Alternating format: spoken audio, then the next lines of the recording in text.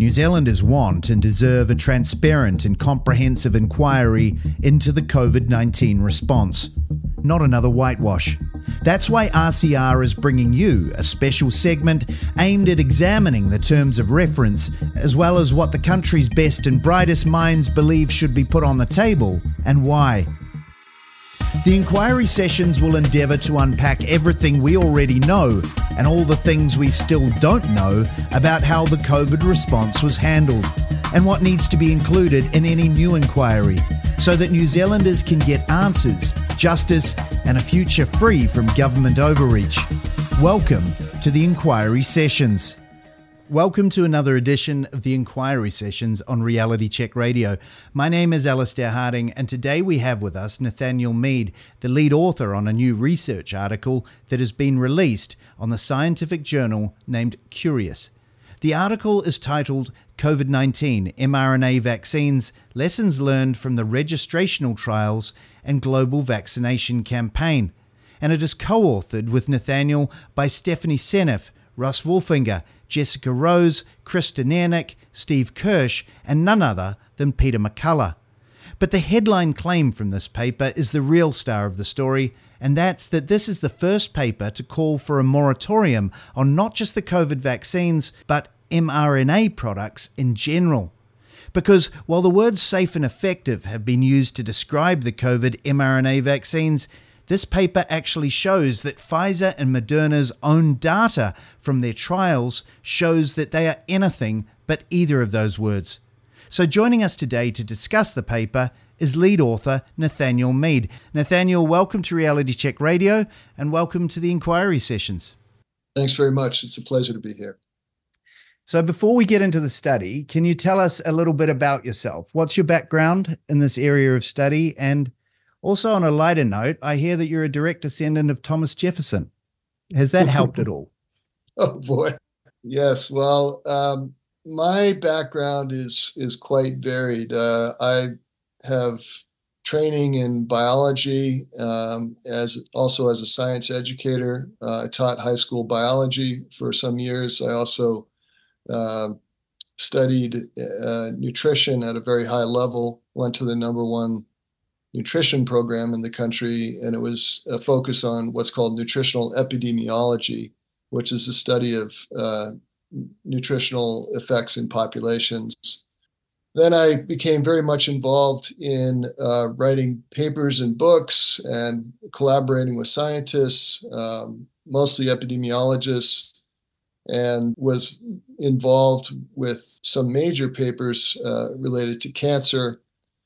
And when the pandemic occurred, I was very much skeptical from the beginning because I kept hearing messages that didn't make any sense from a public health point of view. Masking when people weren't showing any symptoms, being told to be 6 feet apart, which we now know is a complete myth. There was no validity to that at all.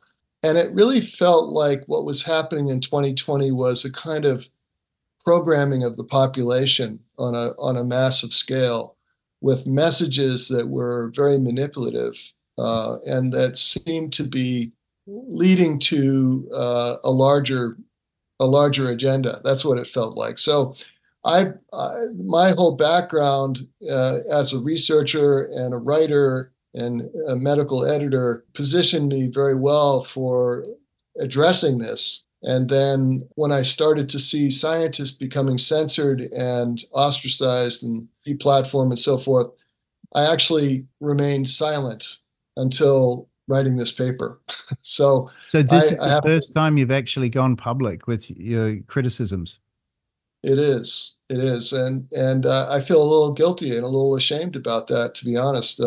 Why was that? I think I was shocked. I was shocked by the suppression of the scientific voices, and I was a little intimidated. That seemed to be an authoritarian kind of agenda, which was quite shocking. This is the land of the free. You know, we've been so proud of our freedom for so many years, and free speech was being stamped upon, you know, all kinds of things were being violated, rights were being violated, and it was quite shocking. So that's a long-winded kind of introduction there, but Yeah. Okay, so let's put this in context. What are we talking about here? What is this? It's a research paper, an article. What's its purpose and where has it been published? Well, it's a very big paper. Yeah, the title is COVID-19 mRNA Vaccines, Lessons Learned from the Registrational Trials and Global Vaccination Campaign, as you said, published on January 24th. The medical journal Curious, spelled Cureus. And we can Um, find it at curious.com, Curious, yep, Cureus, as you say, .com. that's that's right. And it's the Journal of Medical Science. It's a web-based peer-reviewed scientific journal. And this was a very long paper. I worked on it throughout 2023, and it's a comprehensive narrative review. It's exploring the key themes and key concepts that people need to understand in order to make sense of what has happened over the last few years from a scientific perspective, and really lays out how the public and the medical communities were misled by the original Pfizer and Moderna trials that were done in 2020, and also what transpired after those trials, after the rushed authorization process. And so we talk about the trials, and then we talk about the implications and how they were conducted and why they were misleading. And then we talk about the key findings and the other major findings that occurred after the authorization process, which was based on those trials. So many people don't realize that after the authorization process, there were reanalyses of the original trials that showed extremely serious problems, not only with the trials, but with the findings that were not reported.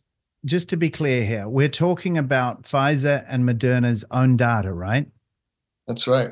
Can you That's tell right. me why is it that this is the only data we have to go by? As a layperson, I always thought that a company would come up with a product and then they'd hand it over to an organization, an independent organization like the FDA, and they would do their own research on it. But this has been a great awakening for a lot of people, is that we realize that what the FDA say about it and what our governments say, for instance, here in New Zealand say about it, is all based on data provided by the companies manufacturing the products. Is that correct? Yeah, it is. And the reason that those trials were so important is because they were randomized placebo-controlled trials. So they're considered to be the gold standard for proving something to be true within medical science. So if you have, in this case, a new type of vaccine, which is what it was a gene-based vaccine, the mRNA vaccine, you want to make sure that it's tested according to the best standards of evidence. And so that is why these trials were so important.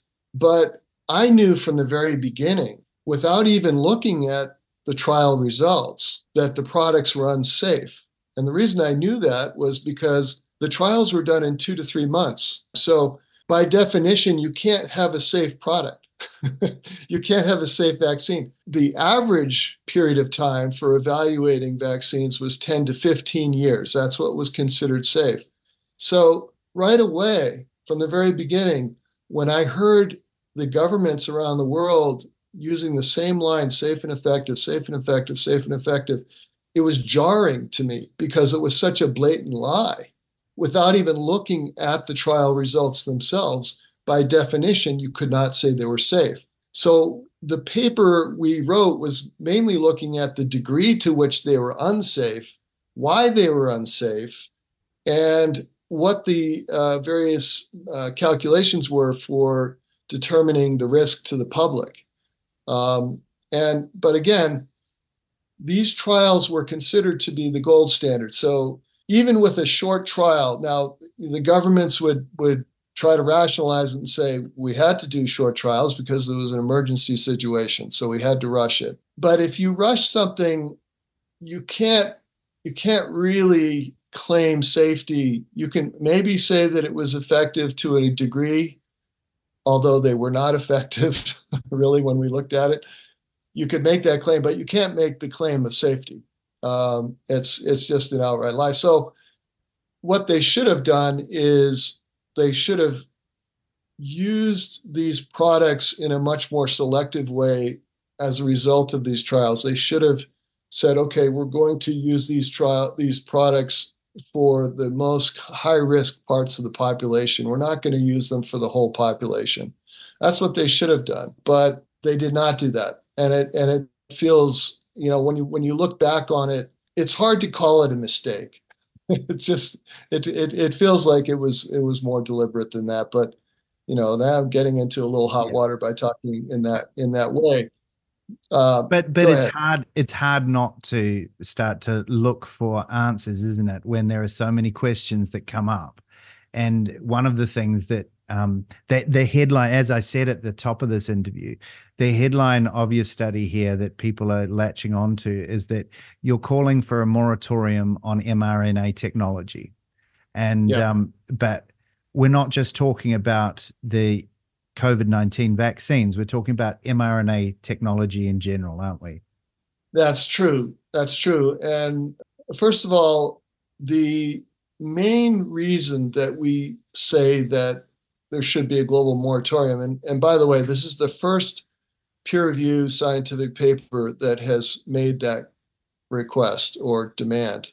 First of all, if we look at the big picture here, this was an uncontrolled global experiment. The populations that were studied in the clinical trial were basically healthy, younger populations, the majority of those people. And yet, COVID-19 in 2020 was primarily, if it did cause death, which was very, very small percentage of the population, it was the elderly and it was people with multiple comorbidities. I remember very So, clearly the Diamond Princess, right? That the Diamond Princess had all of that information. That was right at the very beginning. well, yeah, and that was a very interesting test case Yeah. because very few people actually got sick, even though they were in a confined space. And that's the same thing, really, that happened in the trials. That very few people got sick in the trials because they were relatively healthy people, both in the placebo group and in the vaccine group. The problem is that this is a trial that we now know there was a lot of underreporting of cases and also probably of deaths. And we have some good evidence for that. So, really, when you look at the fact that this was, again, a relatively healthy population, it wasn't looking at the people who are most at risk for dying from COVID-19 or getting seriously ill from COVID-19. So, it's already an artificial situation. And then you vaccinate the entire population. That's the uncontrolled global experiment part of it. And I think the reason that people got misled is because in 2022, there was still a lot of COVID going on. Omicron is easily transmitted, but there was an interaction between the infection and the vaccine. And this has been pretty clearly demonstrated that if you got vaccinated and then you got exposed to COVID, to SARS-CoV-2, again in 2022, that was Omicron and variants, your risk of very severe disease and sickness went way up. And that led to a whole, I'd say, a big confusion on the part of the public because they thought, oh, look, COVID-19 is still killing people. But no, that's not what was happening. It was an interaction because it was not happening among the unvaccinated. It was only happening in the vaccinated. So And you're we can see saying this in many countries. so you're saying that these injections, you've been able to show that they may or may not protect you from something, but really what they're doing is that they're making you more susceptible to the infection. Is that correct? Yeah, yeah, that is an important part of our paper as well. I think that's one of the most shocking revelations for most people who have come to believe that these vaccines are really doing something. They really, it's such a shocking thing to tell people that the vaccines are causing immune dysfunction, which is actually making you much more vulnerable to COVID-19. But I'll tell you, I had an experience in 2021 that was quite revealing in this regard. But what happened was I was in Durham, North Carolina, where I was living. My next door neighbors were building a house nearby, but they were living in a very small space while their house was being built. The husband was vaccinated, the mother was not vaccinated, and the two kids were not vaccinated. The husband was getting sick regularly. The wife and kids were not getting sick, which was very surprising. He was testing positive for COVID. They were not testing positive. So I saw that. So I thought, well, this is very interesting. At the time, I was a consultant for a number of integrative medicine clinics. So I started to ask around, and I found all these households where people were part vaccinated. Some members were vaccinated, some members were not. But in every single case, only the vaccinated people were getting COVID. The unvaccinated were not. Now, I thought, well, this is very interesting. If you could do a large study like this and really, get thousands and thousands of these households and look at this, it would be really interesting. But that is what the data from the Cleveland Clinic studies showed, is that the more vaccinations you get, the more at risk of COVID-19 you are. People with the least and people with no vaccination in the Cleveland Clinic study had the lowest COVID-19 rates. And then with each successive set of vaccinations, you would see increasing risk of COVID-19. Now, these are healthcare professionals. These are Could I just interrupt there for 1 second, just to explain, because we're talking to an audience here in New Zealand. The Cleveland Clinic is one of the biggest healthcare providers in the United States, and these studies you're talking about were done on their own employees, correct? Could you just explain that for everybody? Yeah, that's right. There were over 50, I think it was close to 55,000 in the first study and another 54,000 in the second study. They're looking at their employees and looking at time of vaccination and monitoring infections from the time of vaccination. And they're looking at number of injections, and then they're looking at, okay, what happens over time in terms of infection rates. And they found that the highest infection rates were among those who got the most shots. And in our paper, we share, this is already published in peer-reviewed journals, but you can clearly see in the graph, you can see that with more vaccinations, you get more infections with COVID-19. Now, I want to emphasize that healthcare professionals are really good at recording their data. Yeah. They're better than the general public in terms of knowing what symptoms are and, getting tested and all of that stuff. And at these large medical facilities, you're in a very good environment for monitoring these kinds of things. So that this was a very reliable study. The second study that they looked at was showing that those who were most up to date with the CDC guidelines in terms of their vaccinations had the highest rates of COVID-19. Those who were least up to date actually were doing better. So in other words, if you were getting, again, fewer injections, you were in much better shape. So right there, there's really a very stunning indictment on the vaccines just from that point of view. But in our paper, we really focused even more on the adverse events, the serious adverse events. Okay, tell us about those. What did you find? Well, it's a big topic, but there's four basic groups of serious adverse events. There's the cardiovascular, which is the number one that is most striking. Cardiac is the heart. So heart attacks and myocarditis, which I'm sure you've heard of and many other people have heard of, that leads to long-term problems. But the myocarditis is one of the most serious issues because it's affecting so many millions of young people around the world now as a result of these shots. And just one quick note on the cardiac events in the Pfizer trial, trial coordinators knew that there were serious problems happening with the heart, and they report that in their paper, but they do not fully report what happened. And that was found out afterwards with the reanalysis of those studies. And it showed that there were 4 times more serious cardiac events in the vaccinated compared to the unvaccinated. And they also had twice as many cardiac deaths. That was not reported. And if it had been reported, I don't think these products ever would have passed authorization. So that's the first group, is the cardiac. So neurological would be number 2. Neurological is extremely important. The neurological effects of these shots are being seen in people of all ages. They're being seen in the form of seizures, paralysis, Guillain-Barré syndrome, and then you also have the most common neurological effect, which is dizziness and vertigo. And that's showing up primarily in the elderly or in older people in general, people over age 60, but it's extremely common.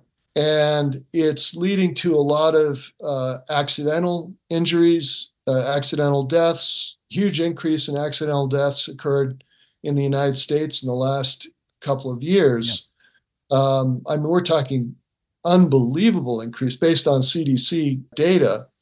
The stress of this vertigo is quite disabling for many people, and it results in people not being able to live on their own. So neurological problems, you could go through dozens and dozens of them. I'm not going to list them, but people should look at the paper and see what we list. Now, one area that I think is very interesting there too is depression and suicidal behaviors, suicidal ideation, suicidal depression. By the way, this is all listed by Pfizer. Pfizer listed these things as actual effects in their documents, which were released under the Freedom of Information Act. They wanted to keep them sealed for 75 years. I think that's worth reiterating here, is that what you're talking about, all of these different adverse events and everything, this is your research taken from Pfizer and Moderna's own research, aren't you? There is too much injury happening to ignore it. Now, going back to what we were talking about with the various conditions, the third group would be the hematological. Okay, so the first group is heart, second group is neurological, which is brain and nervous system. Third group is hematological, which has to do with the blood systems and clotting, okay, clotting problems. They're finding huge clots, 1 to 2 feet, 3 feet long. I mean, giant clots that are really unusual. Pathologists are looking at these clots and they're kind of dumbfounded by them because they almost look alien. The film Died Suddenly showed that very graphically, didn't it? Yeah, and those clots are the source of strokes, pulmonary embolism, various serious conditions that end up stealing away life early. It's very sad. I think it's happening in 2021. There were a lot of strokes happening in the United States that people did not realize were due to the vaccines. They thought, well, it's just aging or whatever. But then as strokes continue to increase, I think even the CDC in the United States, the Centers for Disease Control, admitted that stroke was a signal at the end of 2021. And that was announced publicly. It was even on their website. Mm. Now, you would think, okay, well, wait a second. If that's true, why are they still allowing this on the market? It's kind of bizarre. Okay, so that's the third group. The fourth group is the immune system. When you get injected with the mRNA, it is packaged in a lipid protective coating that allows it to be distributed throughout the whole body, okay? That distribution throughout the whole body then allows the mRNA to produce the spike protein, which is the toxic protein that persists in the body, can circulate for at least 6 months, okay? Now, during that time, you get inflammation depending on where the mRNA is lodged in the body. So you can get neuroinflammation in the brain. You can get inflammation in the heart if it lodges there, or you get inflammation in other parts of the body. Interestingly, this mRNA concentrates the most in the ovaries. And there's a lot of concern that this is what's contributing to problems with reproduction and so forth, but we're not going to go into that. But the immune system it's a whole body system. So if you have these cells that are contributing to this inflammation, then you have problems with the antibodies. There are certain antibodies that are basically causing immune suppression in the body. And then you have T cells, which are a very important part of the immune system, that are becoming depleted, or what we call T cell exhaustion. And that, in turn, is contributing to both autoimmune disease and cancer. Autoimmune means that the body is attacking itself, or the immune system is attacking the body's own tissues. And then cancer, of course, people know what that is. That is usually kept in check to some extent by the immune system. But when the T cells are exhausted, cancer can take off. So we're seeing cancers accelerating. And this is actually my main area of interest, is cancer, and has been for the past 30 years. And what's really shocking is that we're seeing cancers that have been in remission for 20 years, 20 or 30 years, suddenly exploding as a recurrence. Usually those cancers never come back, but these cancers are now coming back very fast. And a lot of latent cancers are being triggered by these vaccines. I think that's what you touch on, earlier on when you were saying about how a lot of people are starting to wake up because they're actually starting to see those things happen in their own communities, in their own families. I always remember very early on during this period in 2020, when we all thought to begin with that by looking at the studies and memorizing the statistics and the IFR rates and all of that kind of stuff, we'd be able to convince people with our knowledge. But in actual fact, what we found was that this is a very emotive issue. This is all about emotion. And so I suppose now what you're seeing is that when people see these things happening in their own families, in their own communities, that it suddenly touches them on an emotional level. And maybe that's why they're starting to read papers like yours. Well, this was a huge motivation for me, because one of my closest friends was unfortunately an unwitting victim of the shots. He and I had been good friends for 35 years. And he was diagnosed with a very aggressive cancer, acute myeloid leukemia. And it was unbelievable how fast it happened. I mean, the actual symptoms of the cancer happened within a few days of the second booster. And when he was at the hospital talking to the nurses, he had various conversations, and they all told him that they thought it was from the vaccine. He said, healthcare well, workers are telling him that. The nurses, the oncology nurses, he had he was at 2 separate hospitals, and he had 5 nurses tell him independently that they thought it was due to the vaccine. Now, Robert was a PhD psychologist, very intelligent man, and he asked them, well, why aren't you telling the hospital administration? And they said, if we do, we'll lose our jobs. This is a very dangerous topic to be talking about. We can't talk about it. And the reason for that was that the hospitals were getting huge amounts of money in 2020, first to report COVID cases and COVID deaths. They were getting, on average, this is not an exaggeration, $77,000 per patient. And they were getting lots of incentives there to use the vaccine. So this was a very difficult situation for many people. He died, unfortunately, from this cancer. It happened incredibly fast. It was what we call a hyper-progressing cancer. The lay term now is a turbo cancer, but these hyper-progressing cancers, we know the mechanisms, and they're happening at a much higher rate than they ever happened before. Can I ask you about that point that we've just talked about there, about the incentives? How much of this is all about incentives? I mean, one interesting part of your paper is that you mentioned this. Could you explain that to the listeners? For instance, you outlined some initial investments. The US National Institute of Health invested $116 million in mRNA vaccine technology. The Biomedical Advanced Research and Development Authority, BARDA, invested $148 million, and the Department of Defense contributed $72 million, and that was just a warm-up. Moderna specific investments, BARDA and the Department of Defense, $18 billion, including guaranteed vaccine purchases. During Operation Warp Speed in the United States, there was $29.2 billion spent to purchase vaccines, $2.2 billion on clinical trials, $108 million on manufacturing and research. BARDA alone spent $40 billion in 2021 alone. How much of this is actually a too big to fail scenario? Yeah.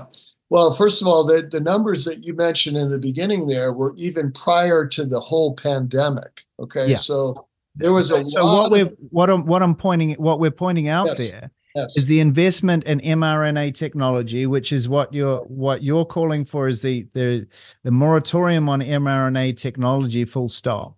So that's the investment in this technology that you're talking about. Yeah. And it's a good segue actually from the cancer discussion, because it's important for people to know that mRNA vaccines, so-called vaccines, they were called gene therapy products prior to the pandemic, and they were being studied in the context of cancer for 30 years. But they were always considered experimental, and they were considered, and the technology itself was considered experimental because it's a very unstable technology, because the mRNA varies a lot in its composition. But going back to these numbers that you just mentioned, so prior to the pandemic, you had these huge investments in mRNA technology that you mentioned, including the Department of Defense, which is very interesting since we now know that the virus was leaked from the Wuhan lab. So huge, hundreds of millions of dollars invested prior to the pandemic. Then the pandemic comes along. You continue to see billions dedicated to the research, pre-purchasing hundreds of millions of doses, pre-purchasing before the clinical trials were even started. They were pre-purchased. So that was the point in our paper was, look, there was an extreme bias on the part of the government to make sure that these trials showed a favorable outcome. And that's why there's good reason to believe that these trials were prematurely terminated, not because of an extreme emergency, but because they wanted to have an outcome that looked favorable, and they wanted to be sure that the potential adverse outcomes were not shown to the public, because if they had extended the trial, it's very likely that the more risky side of this technology would have come to light. And, we now know that there were some very, very bad aspects to this, that including the DNA contamination, which came out after these products were released to the public on a massive scale. So yeah, financial incentives for the governments, and then for the hospitals, and even doctors were getting financial incentives. They still do. Blue Cross Blue Shield has actually made this very overt here in the United States. It's the big insurance company. And they've actually told, they have documents showing incentives to doctors to vaccinate their patients, financial, quite substantial incentives going into tens of thousands of dollars for just distributing these to their patients. And so many doctors, I think, were pulled into this because of those financial incentives. And it's very unfortunate.